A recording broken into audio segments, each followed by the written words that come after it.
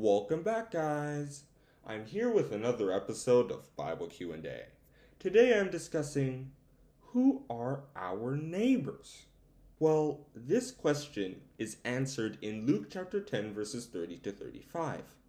In this story, we find an Israelite who was traveling only to get held up by thieves. They beat him up and took all his stuff away, so he was left stranded and injured. There were several religious Israelites who could have helped him, but they all just passed him. It was a Samaritan who came by, who would actually offer him lodging and who would pay for his recovery. It was the Samaritan, not the other people, who was his neighbor, even though the Samaritan did not come from his country, which tells us that a biblical neighbor is not about just the people who live next to us. It is about the people in our social space, the people we influence, and more specifically, the people who are interested in God like us.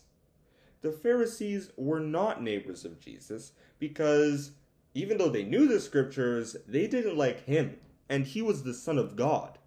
They could have become Christ's neighbors by loving him, because that's what our neighbors are supposed to do for us, and that's what we are supposed to do for them.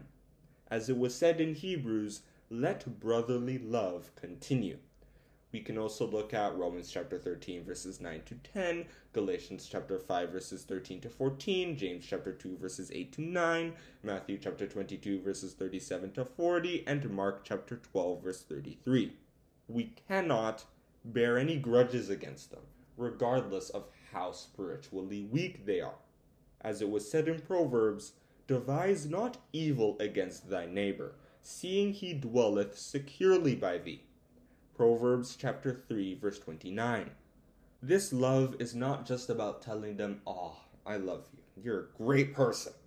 No, it's about what we do for them. It is about showing a good example for them.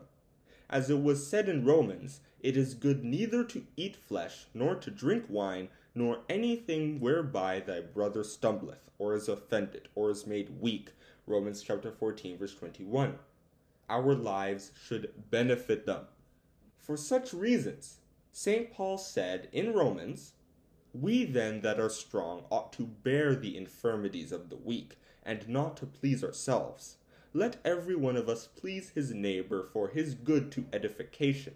We can also look at Romans chapter 14 verse 15, 1 Corinthians chapter 10 verse 24, and chapter 8 verses 11 to 13. Doing this, we are being the light of the world. Matthew chapter 5 verses 13 to 16, and Philippians chapter 2 verses 12 to 18. Jonathan was a neighbor of King David. A very good neighbor, in fact, because he loved him as his own soul.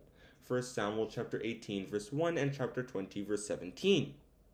Jesus loved his disciples, so he was a good neighbor. And he made sure that when he was to die, the group would still be intact afterwards, according to John chapter 17 verse 12. Even better, Jesus is a good neighbor to all of us, literally every true Christian in the world, because he gave his life for us.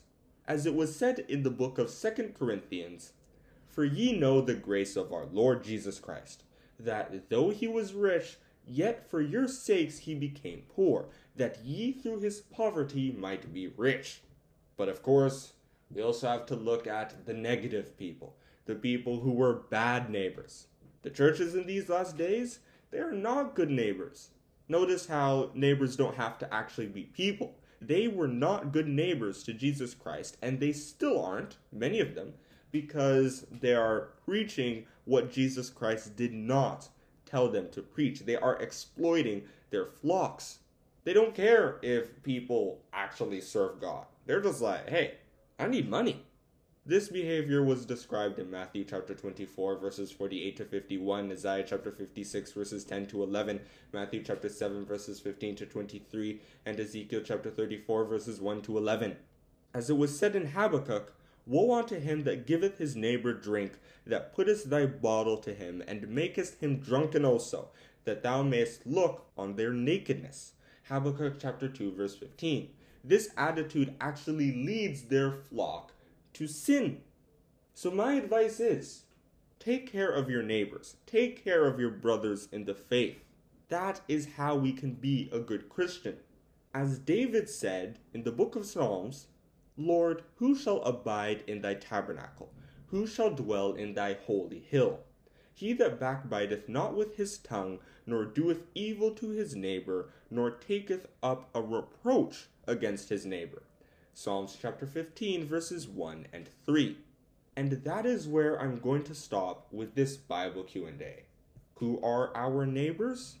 They are true Christians who actually believe in us and are willing to help us just like we are going to help them when they are in need.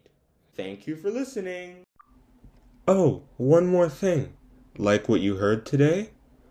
Share your thoughts by using the link https://anchor.fm/BibleQ&A1/message. Once again, that's https://anchor.fm/BibleQ&A1/message. Hope to hear your wonderful feedback. It might appear in an episode.